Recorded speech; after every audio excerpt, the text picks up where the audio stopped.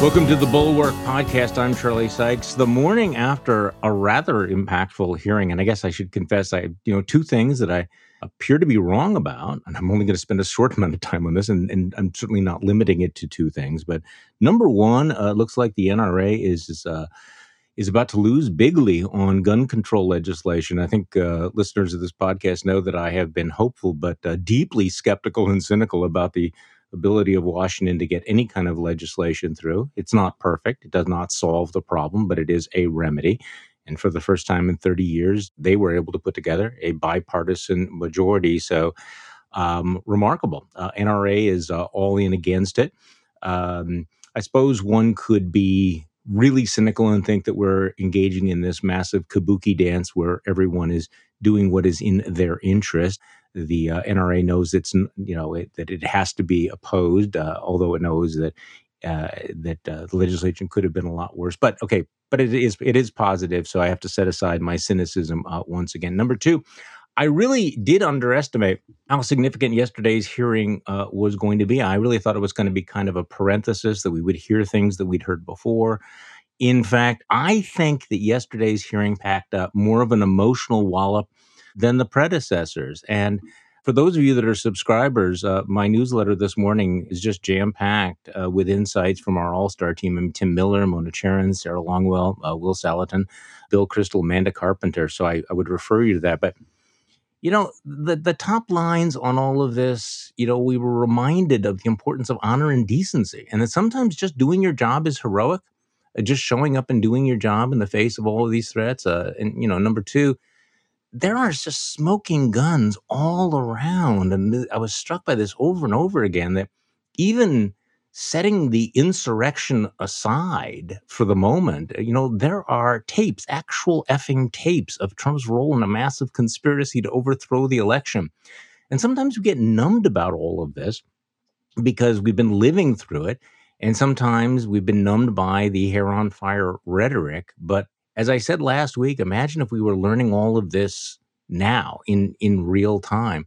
Also, as Brad Raffensperger's testimony reminded us, Trump's falsehoods about this election weren't just lies. They were easily and repeatedly refuted lies. They are absurd falsehoods that were, again, debunked quickly and again and again and again without much ambiguity.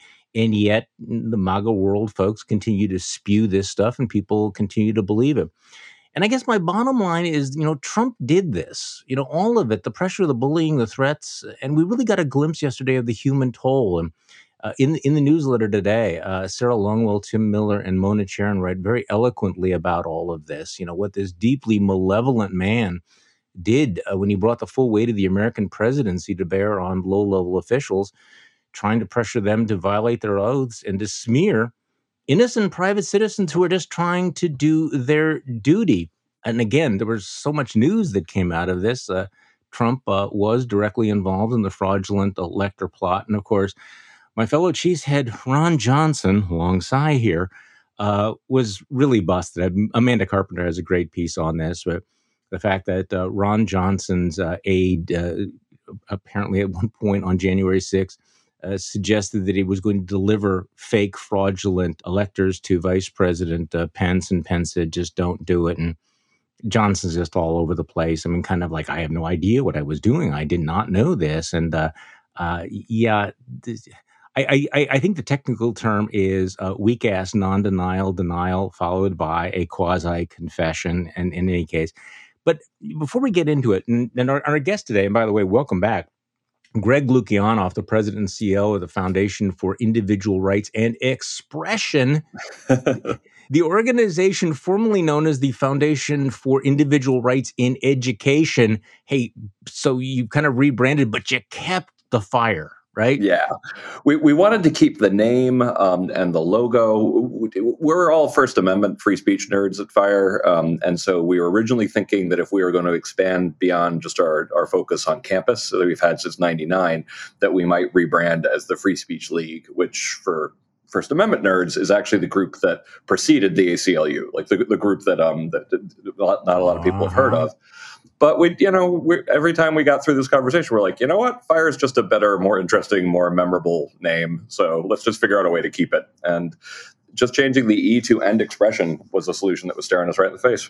Okay, well, I want to get into this more in depth, but the fact that you are expanding your focus from the campus seems to be desperately needed since the attacks on free speech have spilled over from the campus to the rest of society. I mean, I think what you're doing is you are tracking the assault on free expression that seems to be, I mean, everywhere. And I want to get back to this, but can I just play for you just a couple of sound bites from, well, actually one sound bite from yesterday. I mean, there were Sure. just so many. We could devote the entire podcast to doing this, to playing, Shay Moss, who talks about how her life was destroyed, or her mother, Yeah. who was singled out by the president of the United States and says she doesn't feel safe.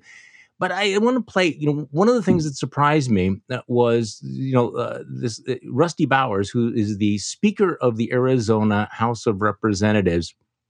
And he was, I'll be honest about it, he wasn't really on my radar screen. And, he was one of the unexpected stars of the hearing. And he just talks about duty and faith. And just play one little soundbite from Rusty Bowers from yesterday. First of all, when the people, and in Arizona, I believe it's some 40 plus years earlier, the legislature had established the manner of electing our officials or the electors for the presidential race. Once it was given to the people, as in Bush v. Gore, illustrated by the Supreme Court, it becomes a fundamental right of the people. So as far as I was concerned, for someone to ask me I would call it a paucity. There was no evidence being presented of any strength. Evidence can be hearsay evidence. It's still evidence, but it's still hearsay. But strong judicial quality evidence, anything that would say to me, you have a doubt, deny your oath. I will not do that. And on more than one occasion throughout all this, that has been brought up. And it is a tenet of my faith that the Constitution is divinely inspired, of my most basic foundational beliefs. And so for me to do that because somebody just asked me to is foreign to my very being. I will not do it. So what struck me about that, Greg, was, we talk a lot about, democracy is at risk, or the attack on norms, or nerdy allegiances to constitutional principles. But there are these moments when you step back and you go, oh my God, thank goodness. We should be so grateful for public servants with honor and decency. And as I mentioned before, here's a guy who's deeply conservative, deeply religious, and explaining why he just wasn't going to go along with the lie.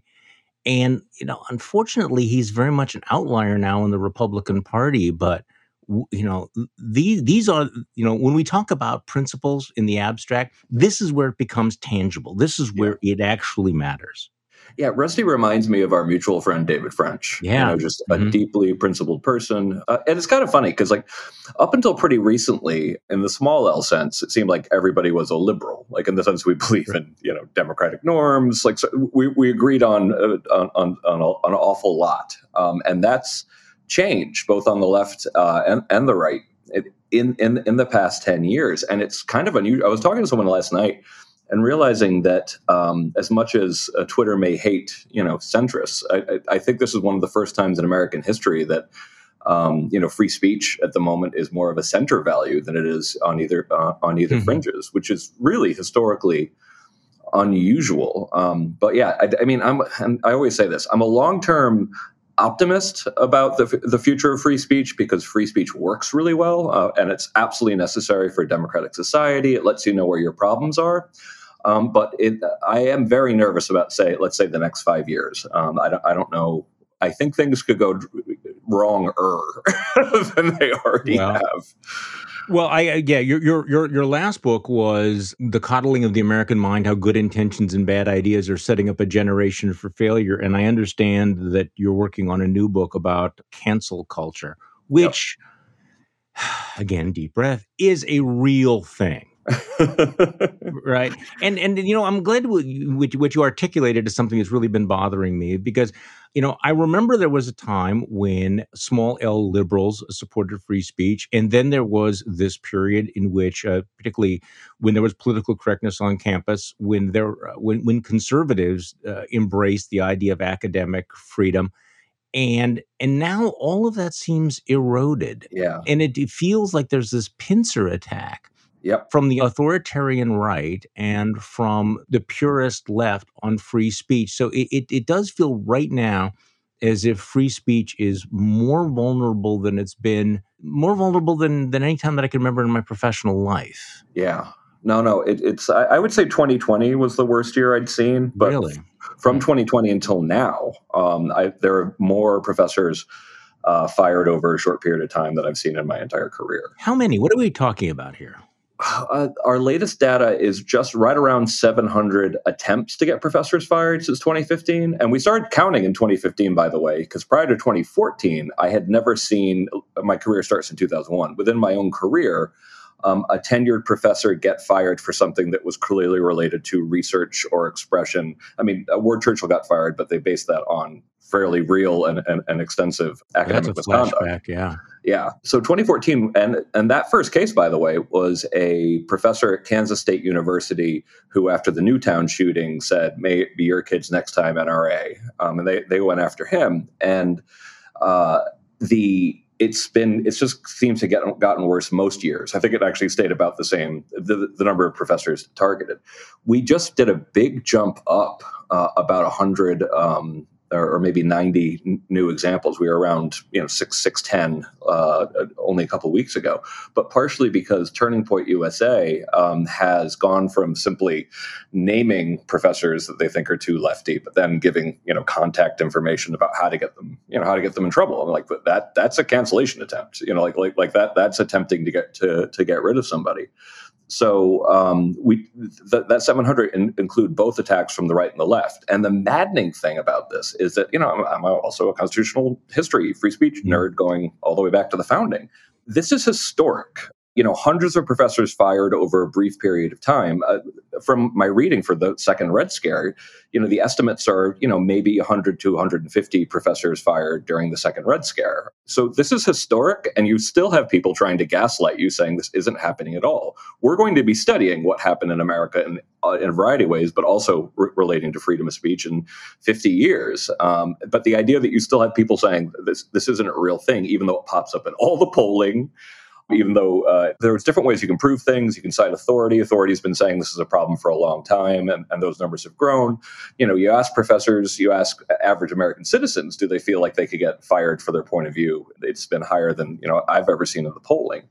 So, I'm working on this book called Canceling the American Mind, which is as a follow-up to coddling. I joke that I'm stuck with gerranding of the American mind, so I might as well just stick with it. And one of the reasons why we're calling it cancel culture, which is not a term I've ever particularly loved, but when we looked at the data about America, about what Americans think of cancel culture, white, black, left, right, they know the term cancel culture. They're afraid of losing their jobs.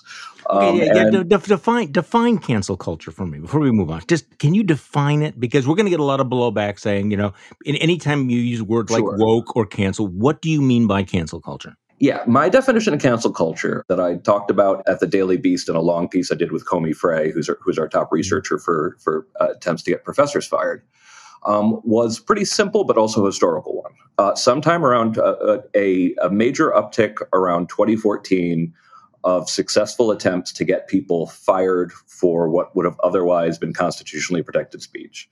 Now, I explained that very simply, and I had some people saying, well, the following things would be, unprotected, and you could be fired for that. And my answer is, okay, if you want the really technical one, the answer is, but by constitutionally protected speech, I'm saying under the 1960s Pickering decision that said you're allowed to have, free speech rights as a citizen.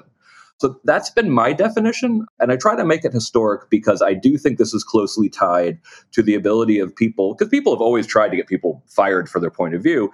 They just couldn't get a ferocious, social media mob together before there was social media. Right.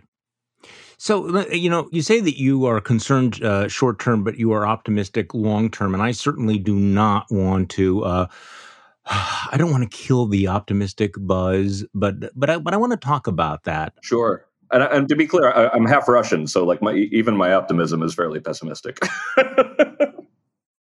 All right, we have the Greg Lukianoff, the president and CEO of the Foundation for Individual Rights and Expression, which used to be, focused on education. But given the fact that we're not just talking about firing professors anymore, are we? I mean, this seems to be part of our culture, where and there's so many different aspects I want to talk about with you about all of this, including why this is happening now. And Mhm. what I'm noticing is, and you've written about this in The Coddling of the American Mind, there is this belief among a lot of people that individuals should be protected from speech that offends them or hurts them, the conflation of speech with violence, that if people are hurt by ideas or words that, well, we ought to take action about this, that yes, speech should be free, and you've heard this over and over again. Speech should be free, except speech that makes people feel unsafe or that makes people, fearful, or whatever. So,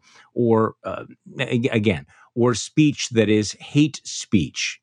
So, give me some sense about why this is happening, why there is this. Where did these ideas come from that a university, which Mhm. used to be a place where ideas were vigorously exchanged, should be a safe space, or that ideas posed a threat? Yeah, so if you look back at the history of higher education, it's ups and downs. Prior to 1940, there wasn't even a serious conception of academic freedom that was Right. accepted. The AUP talked a good game on it in 1915, the American Association of University Professors, but the tenure protections didn't get passed until much later.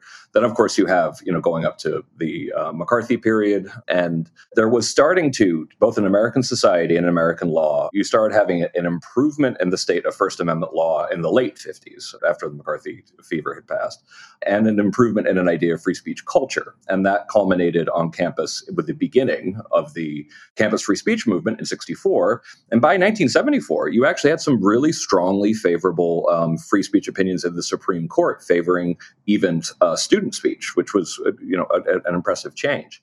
Already by 1980, though, you start having people like Richard Delgado, proposing that actually the more enlightened society would restrict speech that could be found to be sexist or racist. So this was the 80s is when the purist idea of freedom of speech, that maybe existed for all of a decade on Well, campus, that's right. Yeah. so started to flip.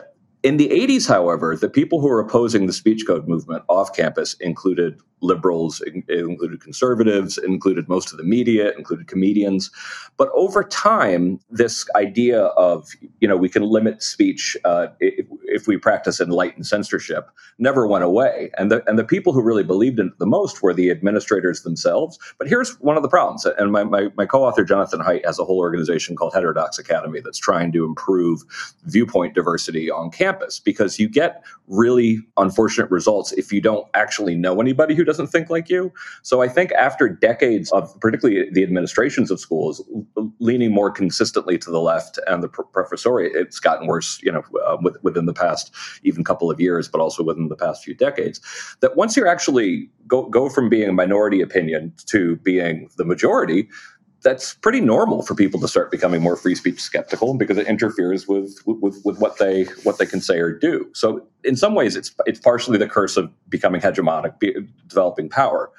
But when it comes to why right now, once again, and it's an answer that Haidt and I come back to a lot, but we think that the major change was social media. We think that 2014 exploded in particular because we saw a lot of people who grew up with this, frankly, kind of absolutely awful social media environment for saying anything controversial, and sort of brought those attitudes and those practices with them to higher education. And suddenly, letters that could have just been thrown out or ignored, when they result in a social media mob demanding you fire that professor or that vice president of marketing or that journalist, suddenly those people could actually whip up a crowd like never before. So I think what I like in the situation we're to right now is it's as if we're looking at the printing press from the point of view of the year 1521.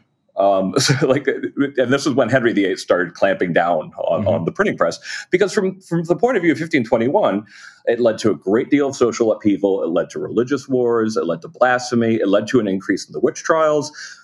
From that point of view, the printing press wasn't worth it.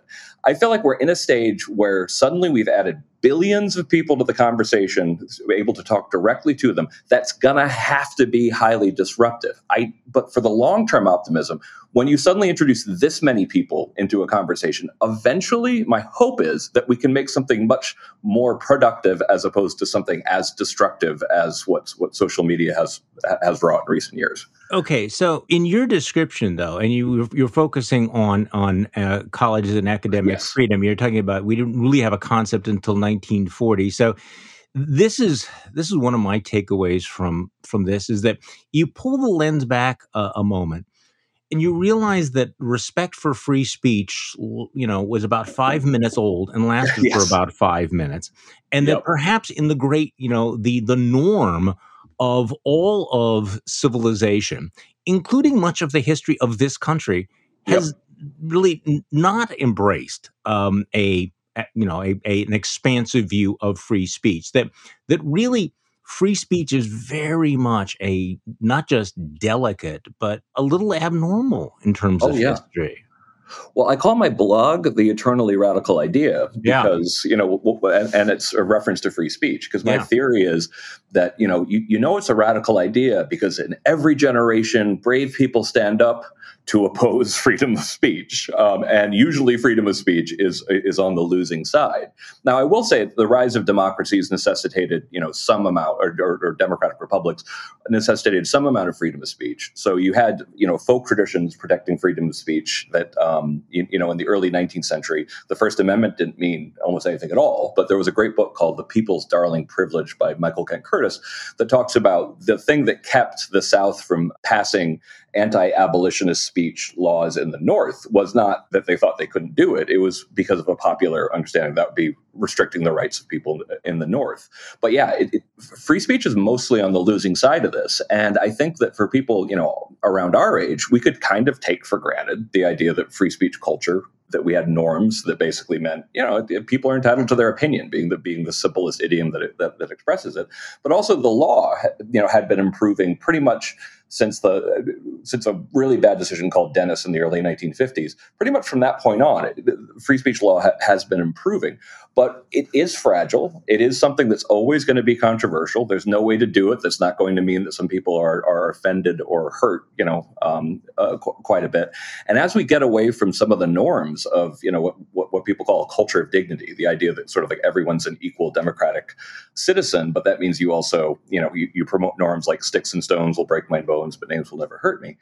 As we get further away from that, it was completely predictable and predicted that you'd start seeing, a disenchantment with freedom of speech. But as we're seeing what it looks like for people's career trajectories, I do think I hope that we're reaching a stage where enough Americans are like, do I really have to just completely shut up about my opinions about everything from now on if I want to keep my job? I don't think that's one of the reasons why a big part of our expansion is doing a massive sort of public service announcement campaign on free speech norms. So let's make this a little bit more difficult. Sure. Because, okay, you and I understand what the First Amendment means, but it's important to point out, and this is where a lot of obviously your expansion, you're recognizing this, the First Amendment does not apply to the private sector. So, for example, companies, employers have the right, or let me ask you, do they have the right to fire employees for engaging in free speech or speech that might be controversial or offensive? They do, in terms of their rights as corporations. Our point with the free speech culture idea, and I did this debate with Ken White in Reason Magazine, where I think I got to lay out what my argument was the best I've laid it out, is that eventually, if every, because you have the Freedom Association to form a company that is both a widget factory and has a strong political identity. But when you start thinking in terms of what if every company is like that? What if every company has decided that they're either this is a lefty company or a righty company, and anybody who publicly disagrees with us is going to get fired? That's something that those corporations can do, but that's not good. That's not healthy for a democracy. So one of the reasons why we talk about free speech culture, and I think corporations should be welcoming this, because there's a lot of movement, particularly on the right, to do top-down solutions to this, to take over social media and try to quote unquote fix it. What we're saying is, or to punish companies retaliate against companies for engaging in free speech. Exactly. Yeah. So what we're trying to do is put a thumb sort of back on the scale for the idea of, like, all things being equal, I think it's probably better if fewer people get fired for stating their honest, authentic political opinions. Well, I mean, what you're describing, though, is moving from concepts like, the legal definition of free speech under the First Amendment and academic freedom to a culture of free speech, which requires people to tolerate speech they may not like, and then to restrain themselves from enforcing those views on others. Now, that strikes me as even more difficult in some ways. Absolutely. Because with the First Amendment, you at least can go to court and say, well, this is what the law is, or academic freedom, you can point out, contractual obligations. But the culture is basically to say, okay, you don't have a right not to be offended. Or diversity obviously also means, or ought to mean, diversity of ideas, which is, I have to tell you, a vanishingly rare understanding in some circles, where people really have internalized the idea that if they read or hear something they don't like, that they should do something about it to stop it or shut it down. And that strikes me as a taller mountain to climb. Absolutely. And that's why, so we're doing this $75 million expansion over 3 years. We're like an $19 million organization just focused on campus. But I'm not a religious person myself, but I do talk about how the organization, we all felt kind of called to the idea of expanding beyond campus and unapologetically explaining, like, listen, there's free speech law, but free speech law can't do it all by itself. You have to have these norms, or the law is just not going to meet all that much. And that was the source of my debate with Ken, was essentially, I think free speech culture is ultimately, particularly over the long run, more important than free speech law, because free speech culture is what creates the law. And if free speech culture completely erodes, that all the norms, think that people should be punished for ever offending anybody, the law is eventually going to suffer as well. And so I give historical parallels, like, what is free speech law without free speech culture? It's the old Soviet Union, which had promises of freedom of speech. It's North Korea. I think maybe Iran has promises of freedom of speech. It's one of these things where it's just laughable. It doesn't mean anything. But free speech culture without free speech law, a good example of that is Enlightenment France. Because Voltaire, Rousseau, Condorcet, all of these great thinkers, they got in trouble for some of them went to jail. Some of them were threatened with going to jail for their writings and for their opinions. But at the same time, Enlightenment France, because even though the law wasn't on their side, there was a cultural norm of hearing people out, of engaging in philosophy, of having discussions. And I think the world is better for those thinkers having a free speech culture, even if the law took a long time to catch up. Okay, so in the spirit of making this conversation more difficult, I want to just change a focus and ask you a series of questions. Okay, we're talking about free speech in the abstract. I'm thinking of things that can get you canceled. Yeah. And for people who hate the phrase "both sides," I am sorry. This is coming from both sides, and we can illustrate this. So there is, and again, we're moving off of university campuses because that's part of your focus. But so someone writes a book or gives a speech or puts out a tweet saying the evidence is overwhelming that African Americans are genetically, mentally inferior to white people. Is that free speech, or would and should either academic freedom and or the culture of free speech tolerate that?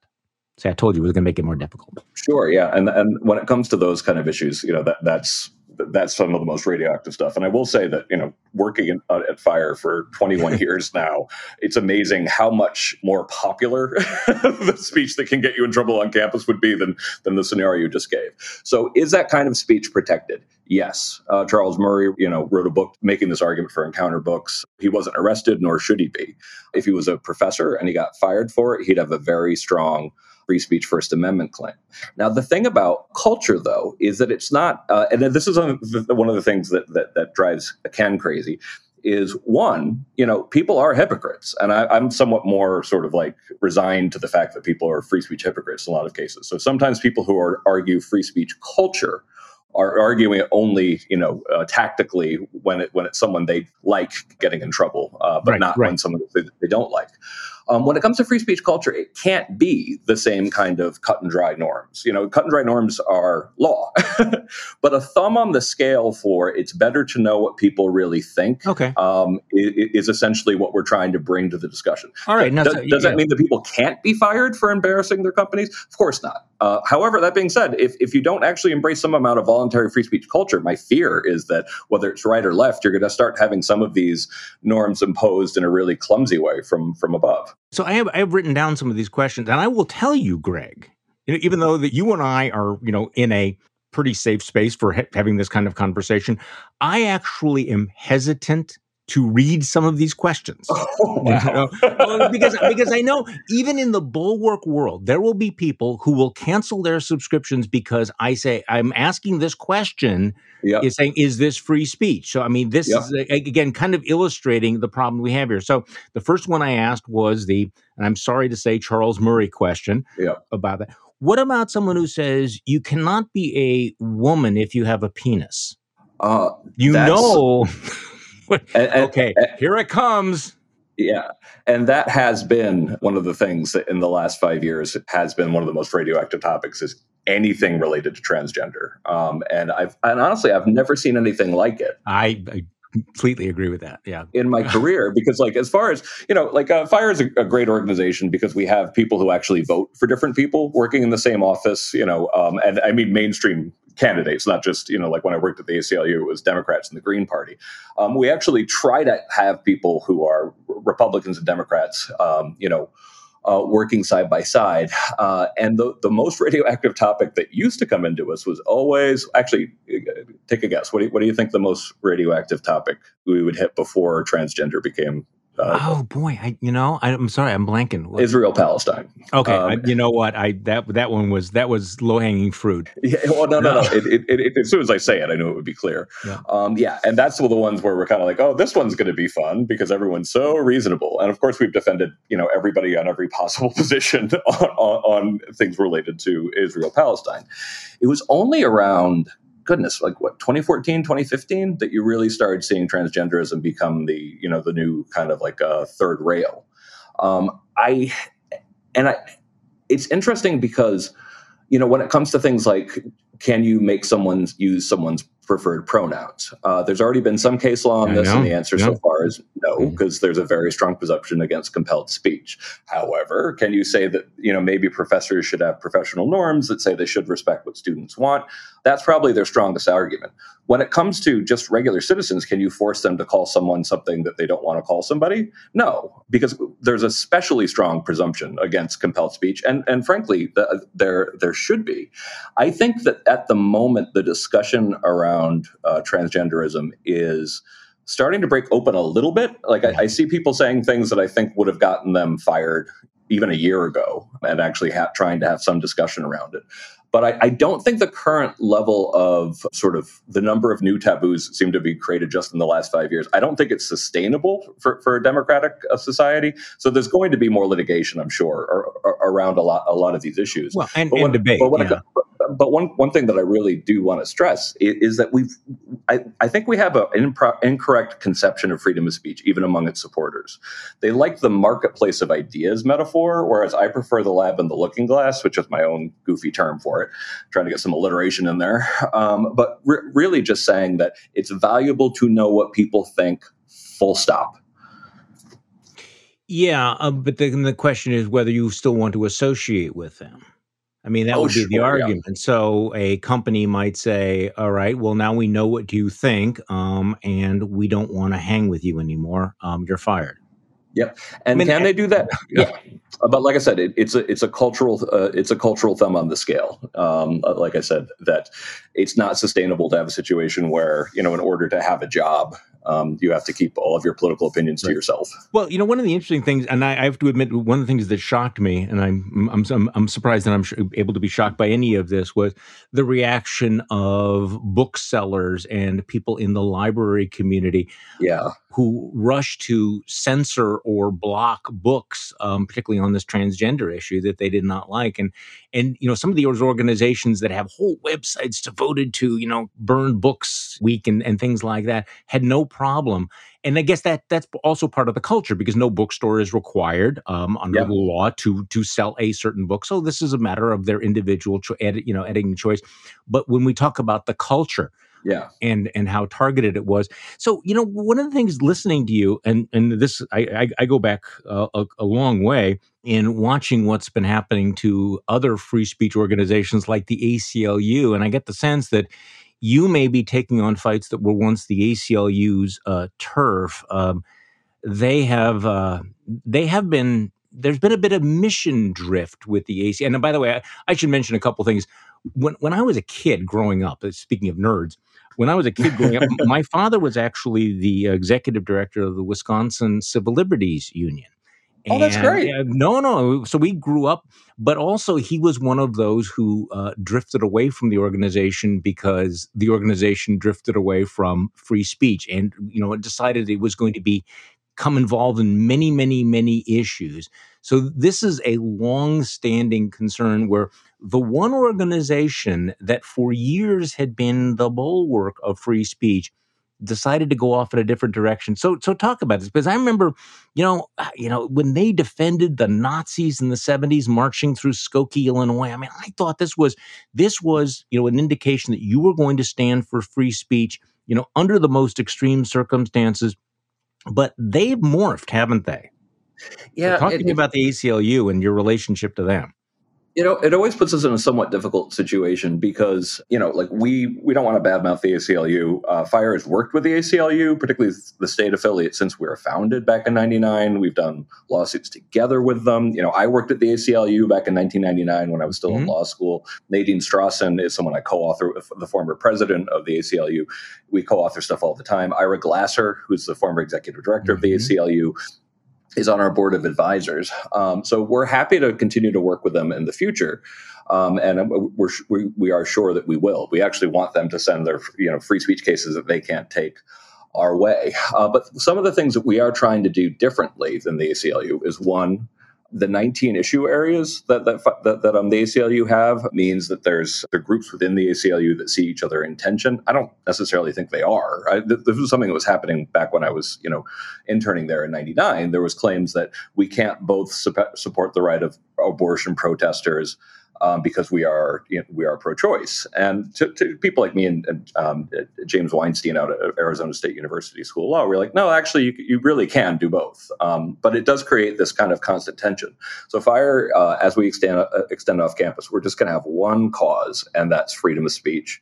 Another thing that we're going to try to do is when I interned there, I think that the lack of sort of political diversity within the organization was unhealthy. I think that my Republican and religious executive director helps keep the rest of us honest. That I think that kind of diversity, having that kind of internal diversity, really helps.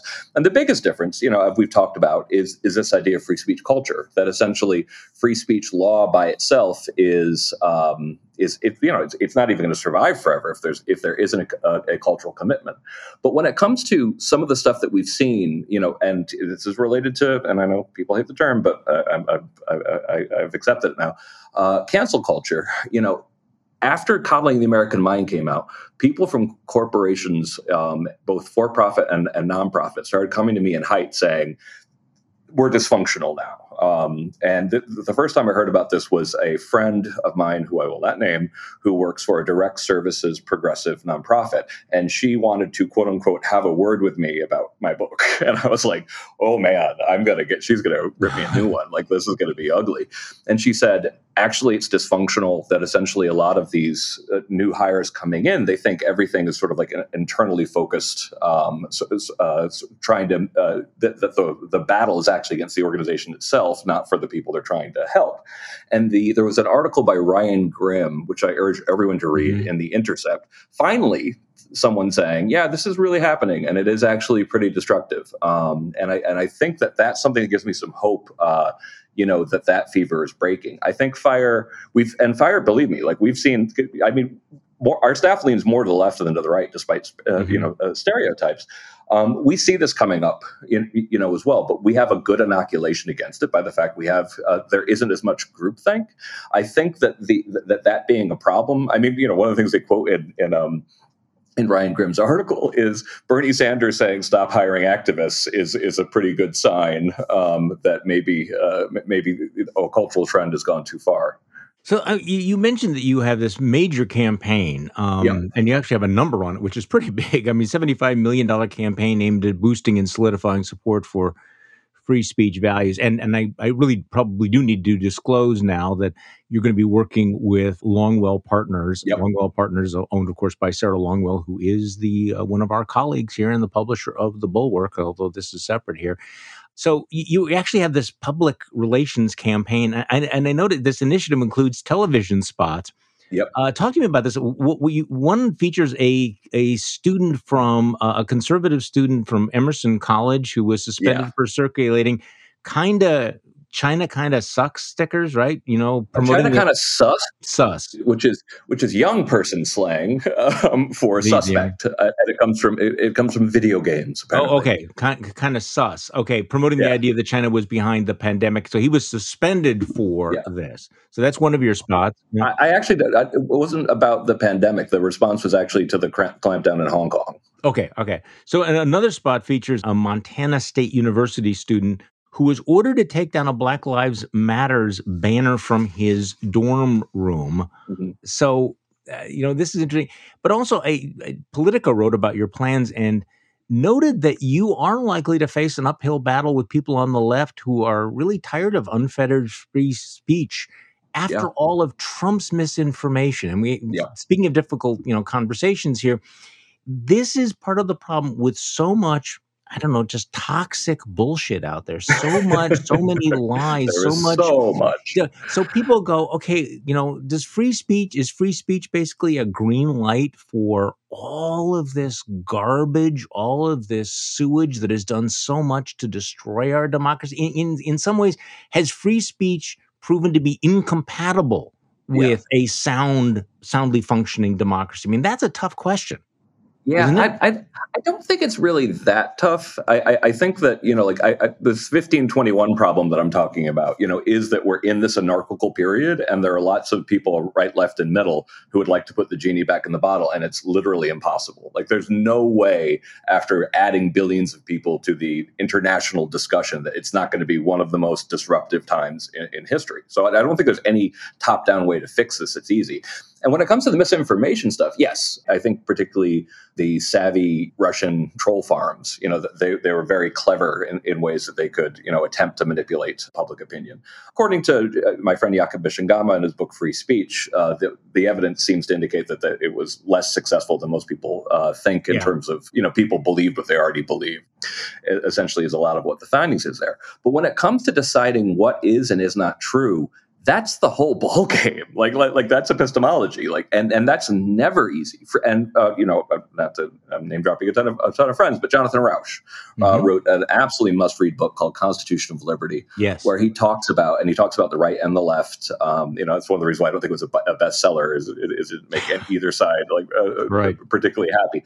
But it makes the point that figuring out, and the funny thing is, it's not so much as figuring out what is true, because you can almost never get there. It's figuring out what's not true. So knowledge for the most part is this nonstop process of subtraction. And one of the reasons why the idea that we can sort of easily clamp down on misinformation is something that Mark Zuckerberg got, a lot of hate for when he said this a couple of years ago. But you don't want Facebook to be the final arbiter of truth, and that's actually a very important thing to understand. That the way in which we construct truth is by no means easy. It's arduous. It requires discipline. It requires open discussion. And the idea that you can just fix, misinformation by having, some omniscient institution from above is the way you end up in a really bad authoritarian situation. So yeah, misinformation is a problem, but one of the cures to it is that more people have authorities that they trust. And right now, people don't trust authorities very much. Some of that's unfair. Some of it's the result of this 1521 problem, the idea that we're going through this major upheaval. But in some cases, some of these experts have done this to themselves to some degree. So there's both rational and irrational reasons for there being an erosion of trust. What is going to happen is that eventually people are going to start saying, you know what, this organization, this person, they're always doing their best to be honest, even if they're not always right. We need a new class of people that even those across, at least reasonable people across the lines of difference can all go, it's like, no, that's actually a trustworthy source. Because right now we're in kind of epistemic anarchy. Epistemic anarchy. All right. So, in the spirit of the difficult questions, Sure.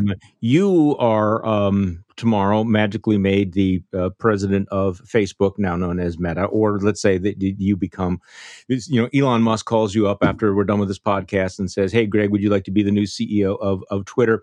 And one of the decisions you have to make is you have evidence of Russian troll farms spreading disinformation. Yeah. Is it a violation of the culture of free speech for you to say, no, we're going to block that. We're not going to allow that on either Facebook or Twitter? What do you think? I don't think so. What does Greg do? In that case, and I've been asked this by people at Facebook, and my answer is, first, try to borrow wisdom from existing First Amendment jurisprudence, not because you have to, but because it's 100 years of deep thinking about how you have freedom of speech in the real world. My co-author, Jonathan Haidt, we definitely see like the troll farms and the bots as major problems. So does Elon Musk. His idea that he would get rid of the bots and that would help discourse, I think he's almost certainly right. And particularly when it's intentional manipulation, of democratic countries, that makes it all the more justifiable to get rid of them. Now, one of the most controversial recommendations that Haidt had, that I have some reservations about, but I think I think he has a good point, that if you were to not get rid of anonymity, but require someone at some point, in the process of social media to prove that they're a real person, and even if they have a fake name in their account, or they have a name that a post-transition name, for example, they that if they're real people connected to real reputations, that helps address the problem with bots and with propaganda and with troll farms and all this kind of stuff. I get nervous, of course, when you talk about lack of anonymity, because lack of anonymity is the most justifiable when there's very little possibility of you having your life ruined for what you say. And cancel culture makes it harder to justify that. And certainly Erdogan, Putin, Xi, people live in other countries. They need anonymity if they want to actually say anything. But I do think that there are sort of ways to address some of these problems that aren't strictly top down. And I think that there is a possibility, and here's where I'm going to sound like an old-fashioned techno utopian. When we have billions of people in the conversation, at this point, Martin Gurry wrote this, a good book called Revolt of the Public. And the way I sort of summarize it is, after social media became a major force in human politics, we suddenly had the tools to be able to tear down any institution, any idea, or any person. And this is a mixed bag, because absolutely, Hosni Mubarak, good riddance. Harvey Weinstein, good riddance. Older ideas. There are a lot of ideas that needed to be torn down, but we haven't figured out yet a way to have these billions of voices help us build really anything yet. But I don't think we have to assume it's always going to be that way. And the idea of suddenly having billions of people in the conversation, having this massive system for organized disconfirmation, I mean, that's what universities are supposed to be. They're supposed to be, like, the scientific method is supposed to be organized disconfirmation. I think that we shouldn't underestimate what potentially can be done that could be positive. It seems very far off in the future now, but I do think that, and this is going to sound very pie in the sky, but we could actually potentially create at least different forms of social media that could actually be a boon to even human knowledge. All right. Well, let me give you the flip side of that. Sure. We also have technology that creates deep fakes. That we really don't know how that's going to impact Totally, yeah. our political and cultural debates. So I understand your point about you don't want Facebook to be the ultimate arbiter of truth, but are lies, demonstrable lies and falsehoods, are they protected free speech? They are generally. They're Protected by what? When it comes to the First Amendment, like it's partially because, and this is also one of the ways in which sort of like the wisdom that's been imparted is that people get things wrong all the time, and someone might not actually even think that they're lying when they say something that's untrue. Now, within defamation law, however, as we saw in the Johnny Depp case, we have a very high bar in New York Times versus Sullivan that if you're a public official or a celebrity, you have to prove that someone knowingly lied in a way that actually damaged you. But that's not considered protected speech, even in the extremely free speech protective First Amendment. Now, when it comes to people who are actively trying to mislead you, the hope there, and particularly, and it's one of the best arguments for getting rid of anonymity, is that you get to do that. You get to try that once, and nobody will ever trust you again after that. Yeah. But right now, for a lot of the things that I think have us both down about the state of American politics, or sometimes alternatively scared to death about the state of American politics, is that we're still in this anarchical period where people don't know which sources they trust.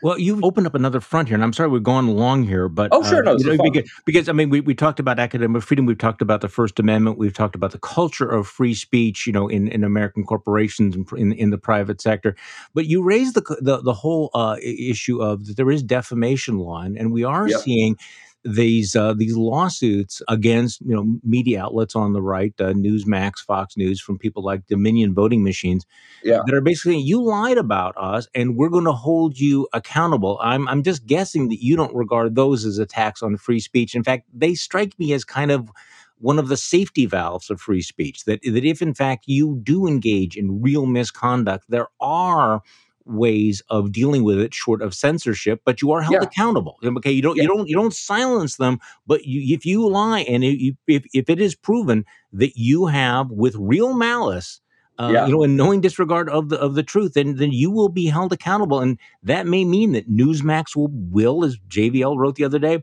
will end up being owned by Dominion Voting Machines. Yeah.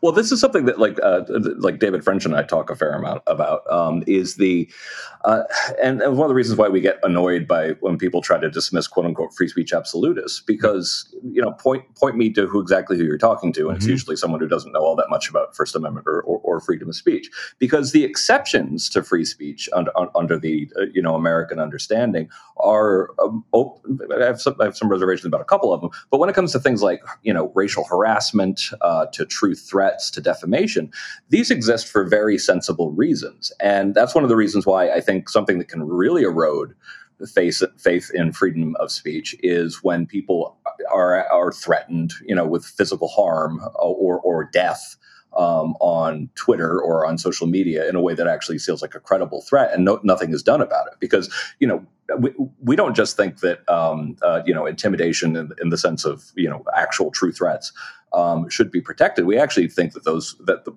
people should be getting in trouble for that. And it's the same thing with defamation. I don't foresee free speech lasting very long if you had to allow for the idea that everyone's allowed to, call you a pedophile, even if they know it's not true, and ruin your career. I think that some of the limitations that we place on freedom of speech in the American system are very sensible. And I think it's very smart that we use a categorical system instead of a pure balancing system, because it maximizes the amount of protected speech while making it very clear what the unprotected isn't. Greg Lukianoff is the president and CEO of the Foundation for Individual Rights and Expression. And his most recent book, which he co-authored, is The Coddling of the American Mind, How Good Intentions and Bad Ideas Are Setting Up a Generation for Failure, working on a book on cancel culture. Greg, it is great to have you back on the podcast. Such a pleasure. And listeners, check out the commercials. I'm a sucker for them. Like I could watch this kind of content all day, but it's really a moving reminder of how important free speech is to a democratic society. And where can I find? YouTube /TheFire.org. The Fire, spelled exactly the way you would think. Yep, The Fire.org. Foundation for Individual Rights and Expression. The Bulwark podcast is produced by Katie Cooper with audio production by Jonathan Siri. I'm Charlie Sykes. Thank you for listening to today's Bulwark podcast, and we'll be back tomorrow. We'll do this all over again.